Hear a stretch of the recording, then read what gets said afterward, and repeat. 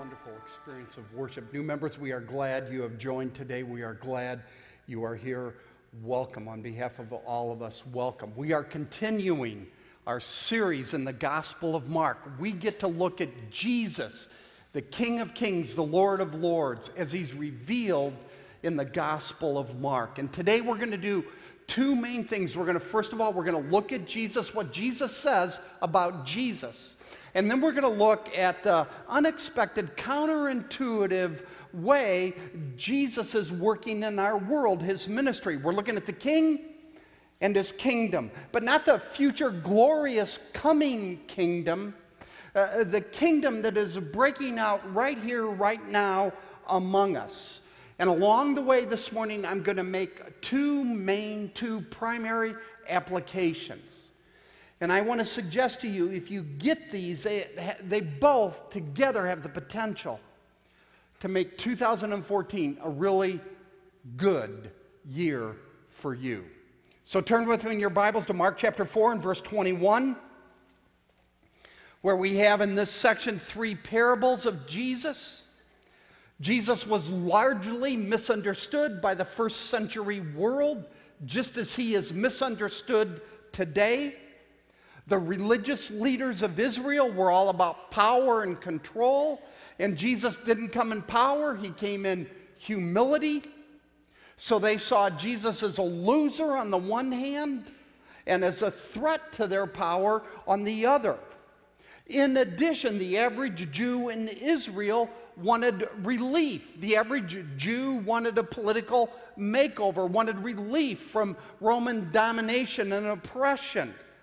But Jesus wasn't just about politics. Jesus wasn't just about power. And as a result, he was terribly confusing and disturbing, disappointing.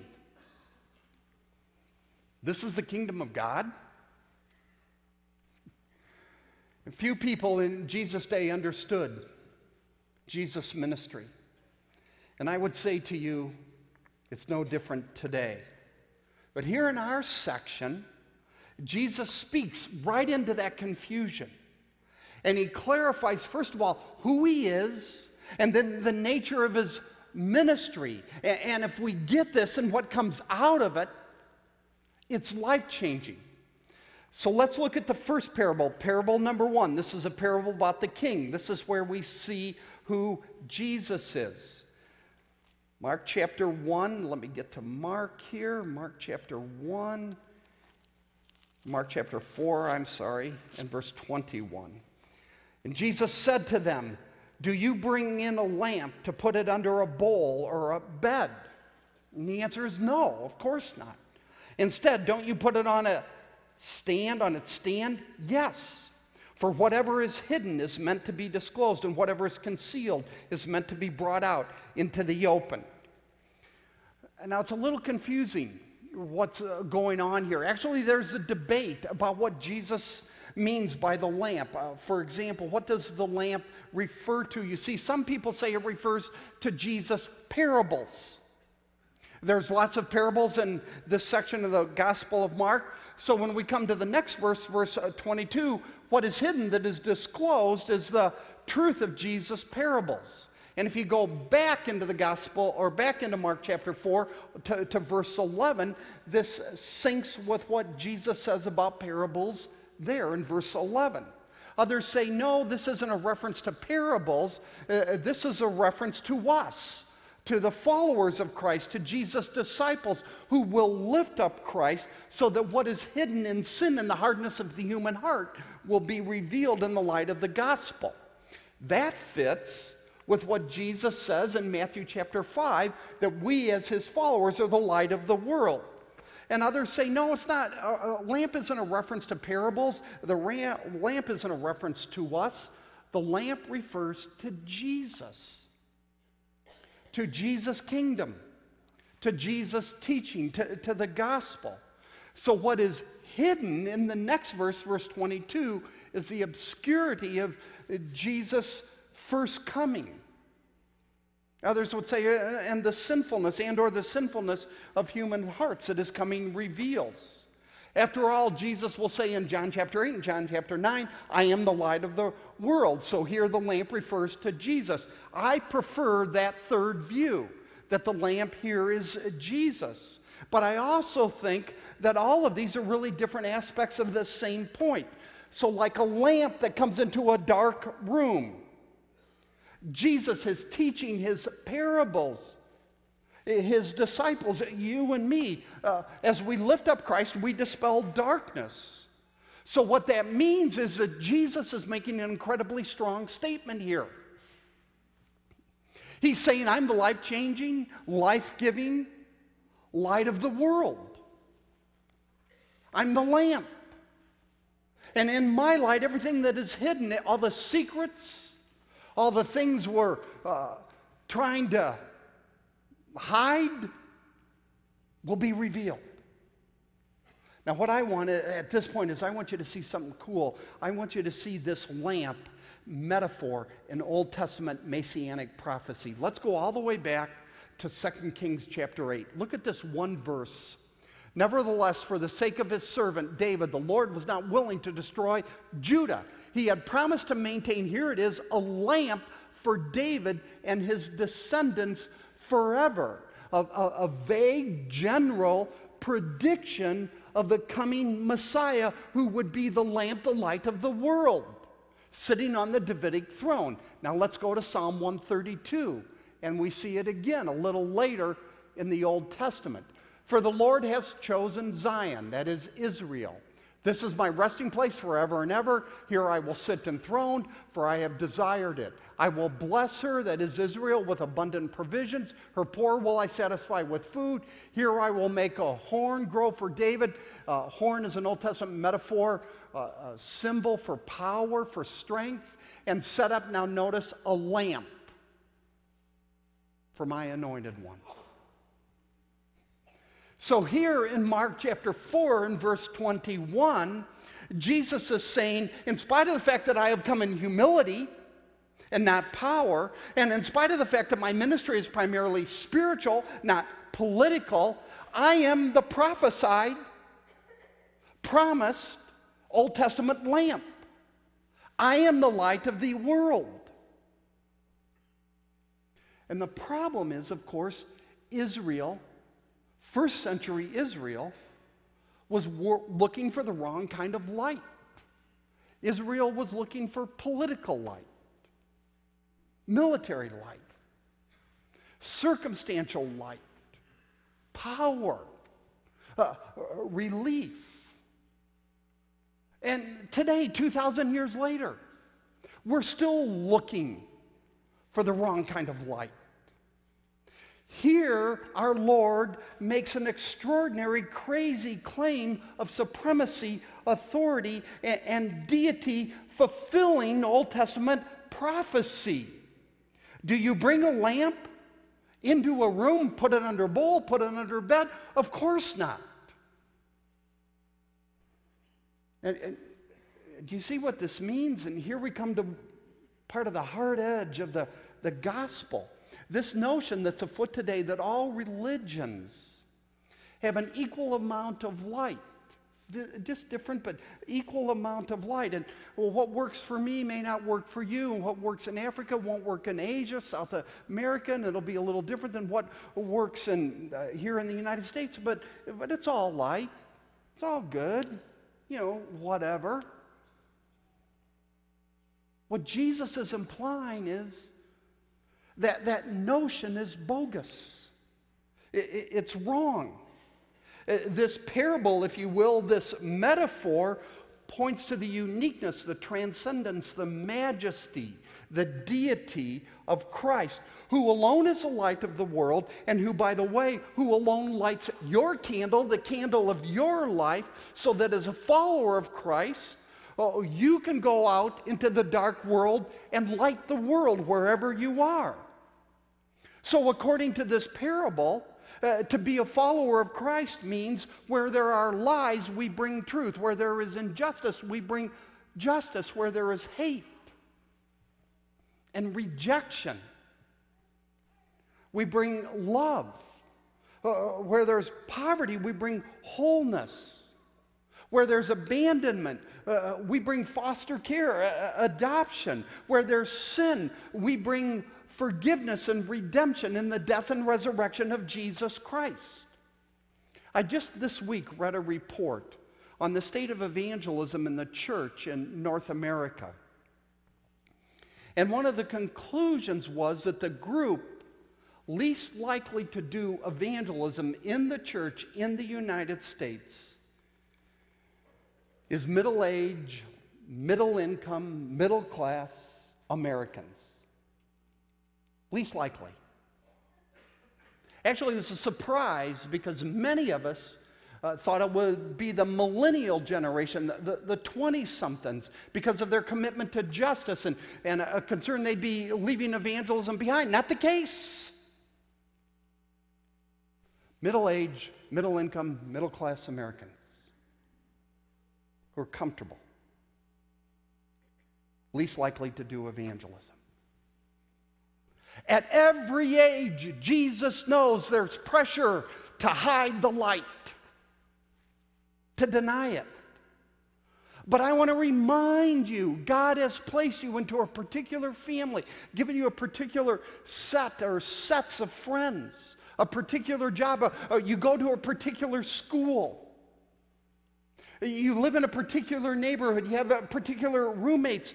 So not so you can annoy people, but so you can light the darkness. Not so you can be self-centered, self-absorbed, and waited on, but so you can show up early and stay late, so you can serve,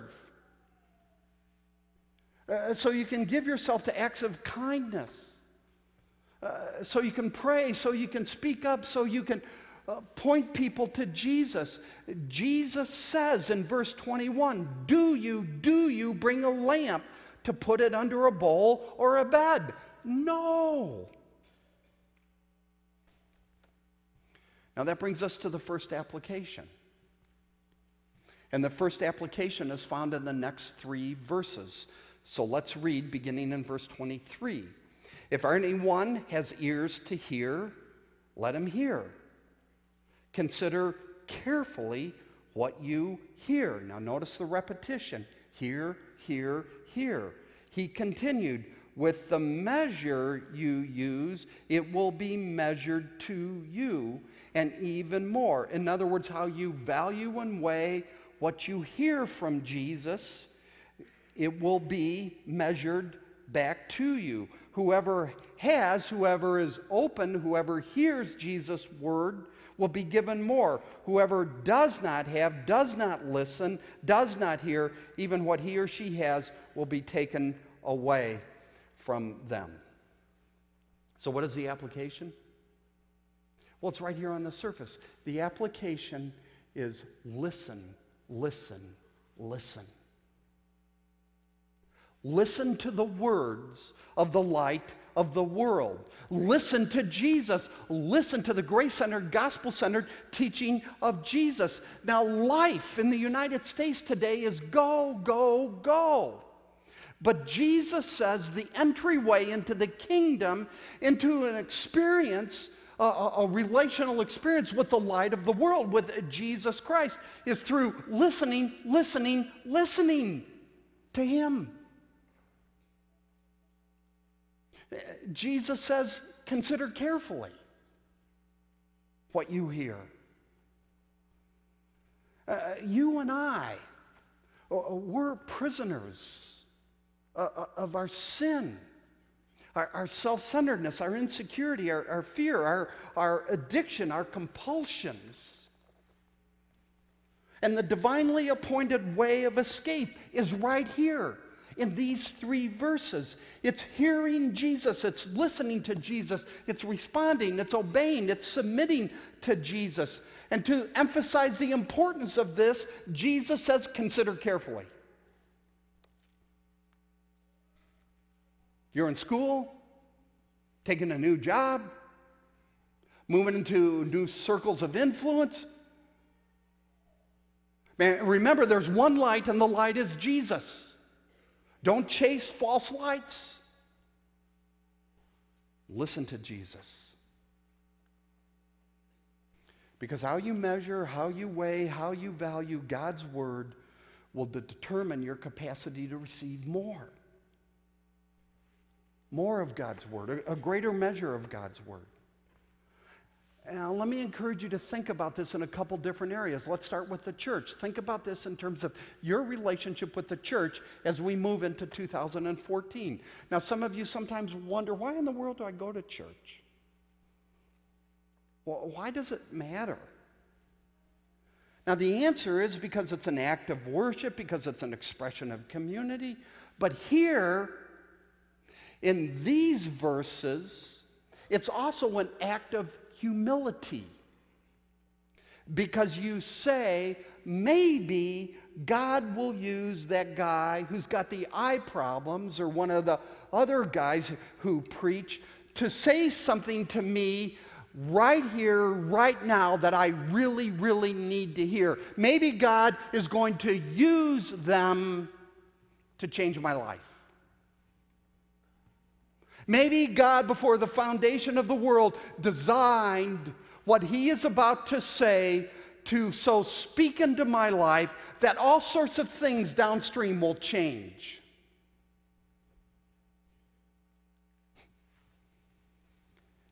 It will deliver me from the craziness of the noise all around me. So you know what? I'm going to church, man. And I'm going to church to listen. Because if Jesus is the light of the world, why are we so often so busy listening to everyone and everything else but Jesus?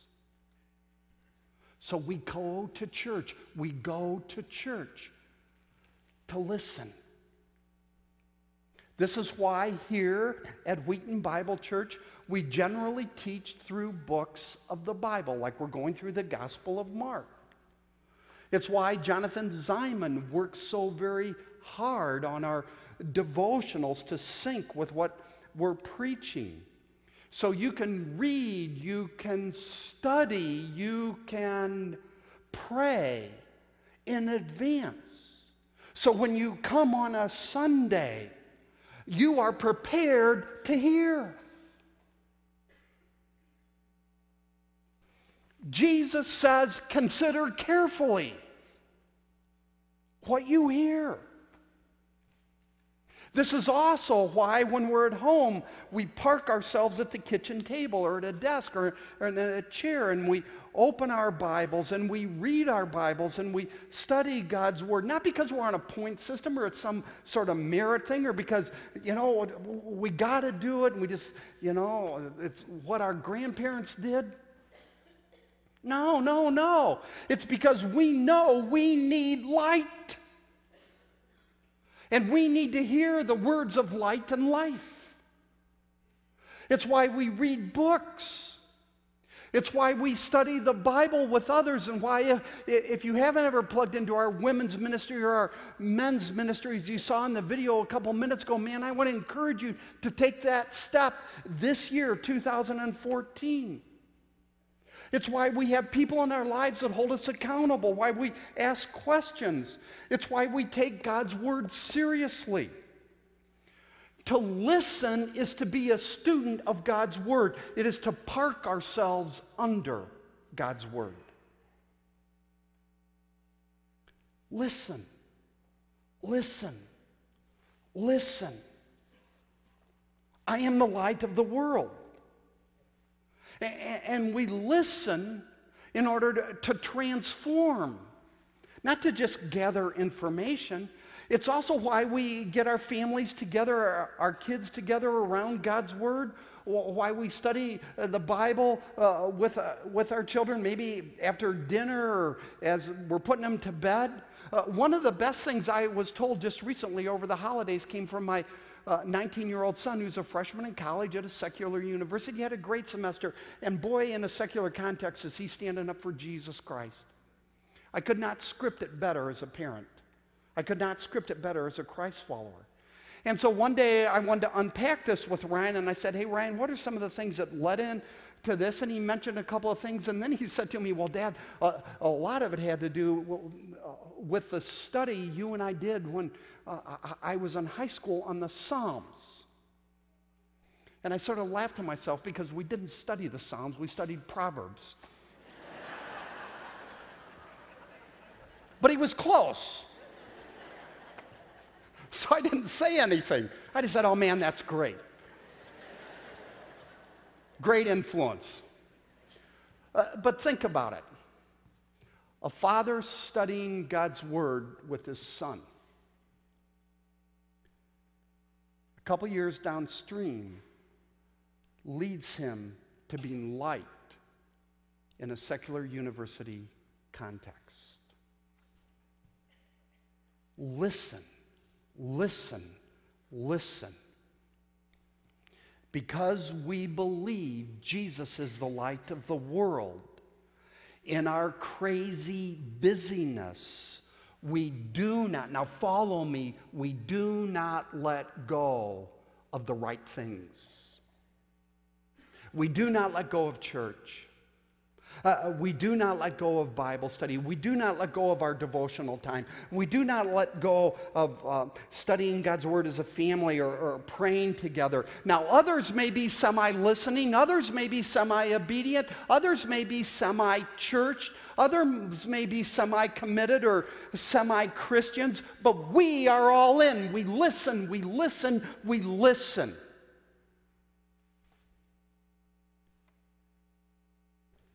And that's what humility looks like in responding to the light that has come into the world.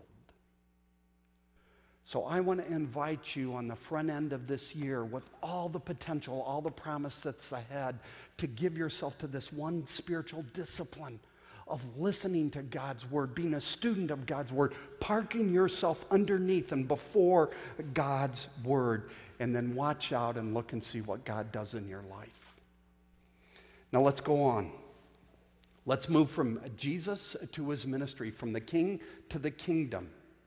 And we're going to look at two more parables, short parables that are kingdom parables. Now the kingdom refers to the reign of God.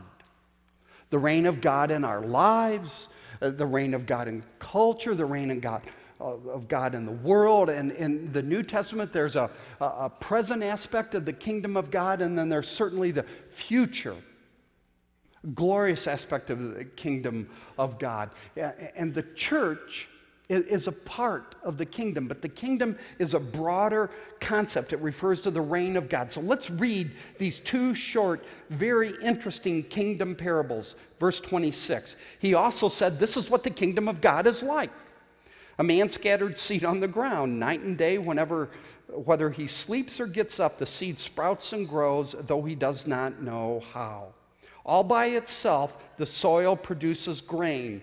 First the stalk, then the head, then the full kernel in the head.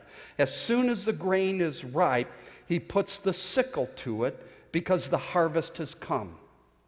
Again he said, what shall we say the kingdom of God is like? Or what parable shall we use to describe it? It is like a mustard seed, which is the smallest seed you plant in the ground. Yet when planted, it grows and becomes the largest of all garden plants, with such big branches that the birds of the air can perch in its shade. Now I'm taking these two together because they really address the same issue. Jesus here, demonstrating his infinite wisdom, is speaking to how it is that he could be bringing in the kingdom of God when there's so precious little to show for it. And he knows that his contemporaries are really confused by that. They're scandalized by it. I mean, Jesus has got a ragtag group of disciples, no-name disciples at that. And he's saying the kingdom of God is here, it's at hand. And first century Israel is saying, run that by me again. Where? Where's the power and the glory of the kingdom? Don't see it, Jesus. I mean, stars aren't falling, nations aren't being conquered. Israel's leaders, they're not buying in. Roman occupation, not changing. 2,000 years later, we wrestle with exactly the same thing. I mean, we look around, we see injustice, war, suffering, chaos, poverty, disease, children starving, country after country in turmoil. We say, where's the kingdom? Jesus, really? I don't think so. Or what happens often at a more personal level, you may be the only follower of Christ in your family. You may have been completely and totally alone in your faith over the holidays, over Christmas. You may be the only follower of Christ in your job or in your neighborhood or in your school. And there's all sorts of pressure. And you just say, well, where's everybody else? Where's Jesus? Or you may be going through a difficult time financially or relationally, and you're praying, but God isn't responding. And you feel stuck. And so you rightfully ask the question, where is the kingdom of God in this? Not seeing it. Not seeing it. Now, Jesus knew this was an issue for Israel. So in these two parables, Jesus says the present kingdom, the present reign of God among us that is breaking out among us is not what you would expect. Not what you'd expect. And so the first parable that begins in verse 26, this parable of the growing seed, Jesus speaks to the fact that, well, hey, we would expect less sin and more righteousness. We would expect more peace, less injustice, more justice. We would expect the overflow of evil. You know, I'm a follower of Christ now, really expect life to be a little easier, a little less problematic. But Jesus says, no. The kingdom of God is like crops that grow from a seed. And that means you may not see anything for a long time.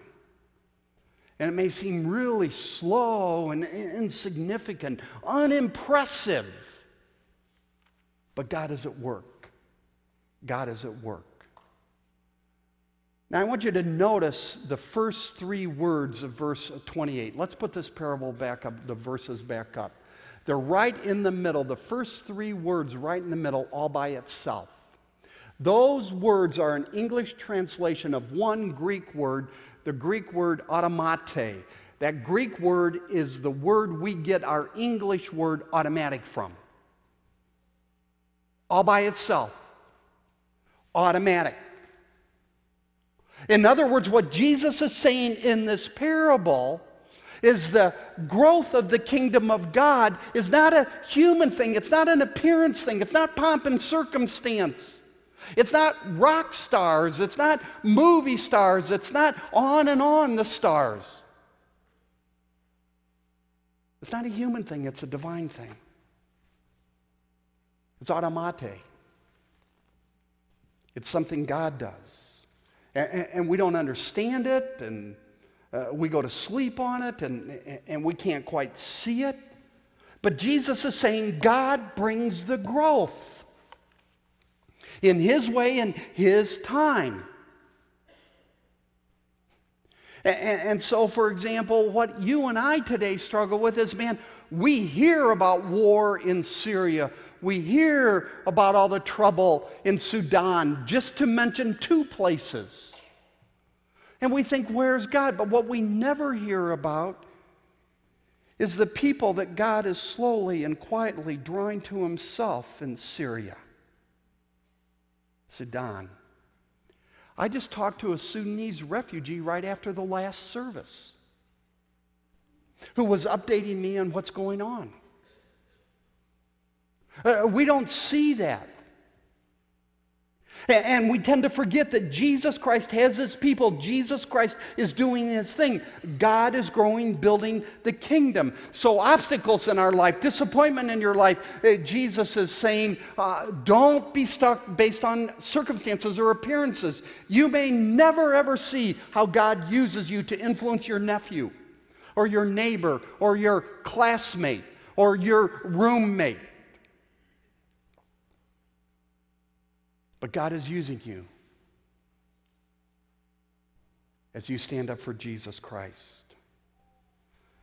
Because according to the parable, God is at work, everything is on schedule, and He is in control in spite of seemingly small, insignificant growth. In the kingdom, well, the kingdom of God is happening, automate, all by itself, because it's God's kingdom, and God gives the growth. Now let's go on to the third parable, this parable of the mustard seed that begins in verse 30, 31, 32. Here Jesus compares the present kingdom activity of God to a tiny bitty, one of the smallest of seeds, the mustard seed, and says what appears to be small and appears to be insignificant, what appears to be unimpressive, like Jesus' first century ministry, will yield incredibly huge results. You see, the Jews didn't need to know that the kingdom of God was coming. They believed that. They needed to know that it was present right here, right now, in Jesus. And that's precisely Jesus' point in this incredible parable. He says, don't be deceived by appearances. Don't be deceived by what seems to be so feeble, so small. This ragtag group of disciples. Watch out. So the application coming out of the first parable is we need to listen, listen, listen. Here the application coming out of these two parables is we need to believe, believe, believe. Listen and believe. And we believe in spite of appearances to the contrary. Jesus Christ is saying never limit God to what you see. To your mind, to your experience. God is at work behind the scenes. God is at work under the scenes. Faith is the assurance of things hoped for, the conviction of things not seen. I love the way Paul puts it in 2 Corinthians chapter 4. Let's get these verses up. We don't lose heart. Though outwardly we are wasting away, yet inwardly we're being renewed day by day.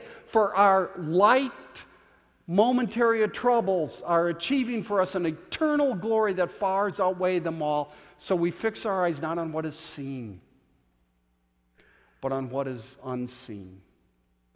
For what is seen is temporary, and what is unseen is eternal. And I can promise you, to the extent in 2014 you fix your eyes on what you see, you're going to make really bad decisions. And to the extent you do the converse, the opposite, and fix your eyes on what you don't see, you're going to be amazed at what God is going to do in you and through you. So in the Old Testament, we have a great illustration of this with Elisha and his servant.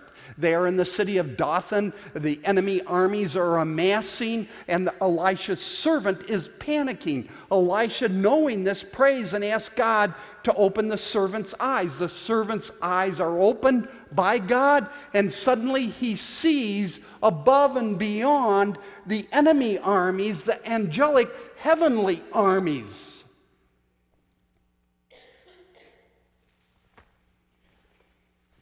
And that's Jesus' point or takeaway in these two parables. Things may appear to you to be overwhelming or futile or really bad. But there is an angelic host just on the other side of sight. God is building His church. And faith is the conviction of things not seen. Be believing, believing, believing. And believing then gives birth to confidence and hope. And these two parables, if they're anything, are parables of hope. Because you are not bound. You are not limited by your circumstances. You are not bound. You are not limited by what you see. You are not bound, limited by, because you live in a closed system. We do not live in a closed system. God exists and God is at work. And so how do we respond? What is the point of these parables in terms of how we should respond? Let me give you one of my favorite Old Testament illustrations of this. I shared this with our staff at our staff lunch on Tuesday. Look at these words from Habakkuk. I love these words at the end of the book of Habakkuk.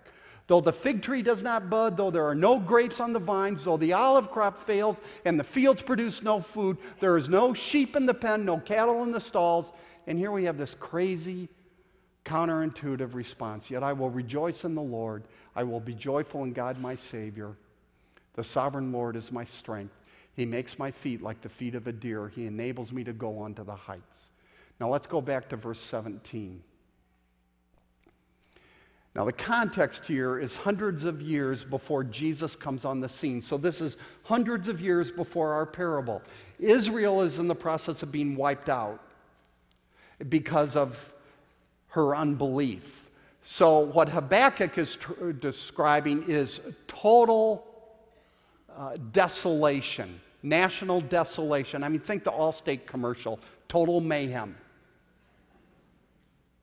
So what does he say? He says, look at the words. No grapes, no food, no sheep, no cattle. That's the circumstances. That's what he sees.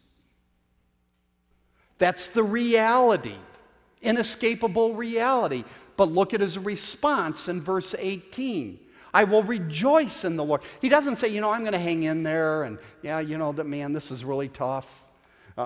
He says, I'm going to rejoice in the Lord. I will be joyful in God my Savior. Now, how do you move from that kind of reality to that kind of response? What's the reason? Now, let's go to the next verse, verse 19. Because he knows that the sovereign Lord is his strength. He gets grace. The sovereign Lord is my strength is a statement of grace. I know God's going to get me through. God's going to enable me to thrive.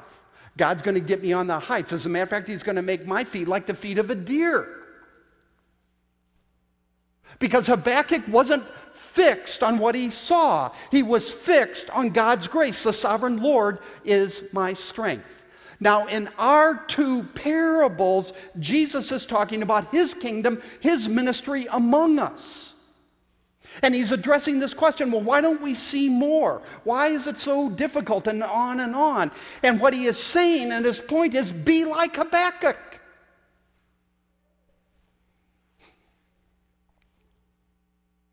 Believe.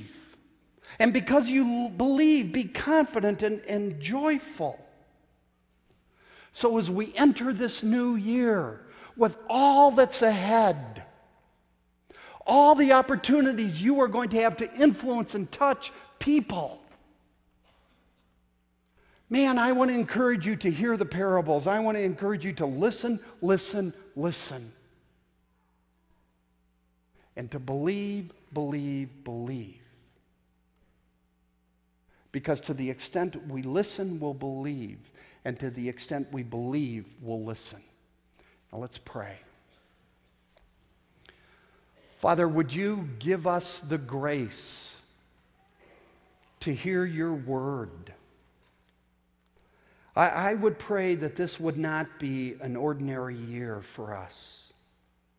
I pray that it would be extraordinary because we are taking you at your word. Give us that grace. Amen. Would you stand with me for our benediction?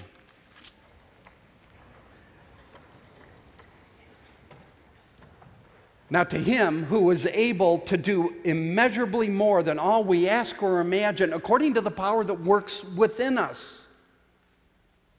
to Him be the glory in the church and in Christ Jesus throughout all generations, forever and ever. And all God's people said, amen. Thank you for worshiping with us today. Our prayer team will be down in front. They would love to pray with you.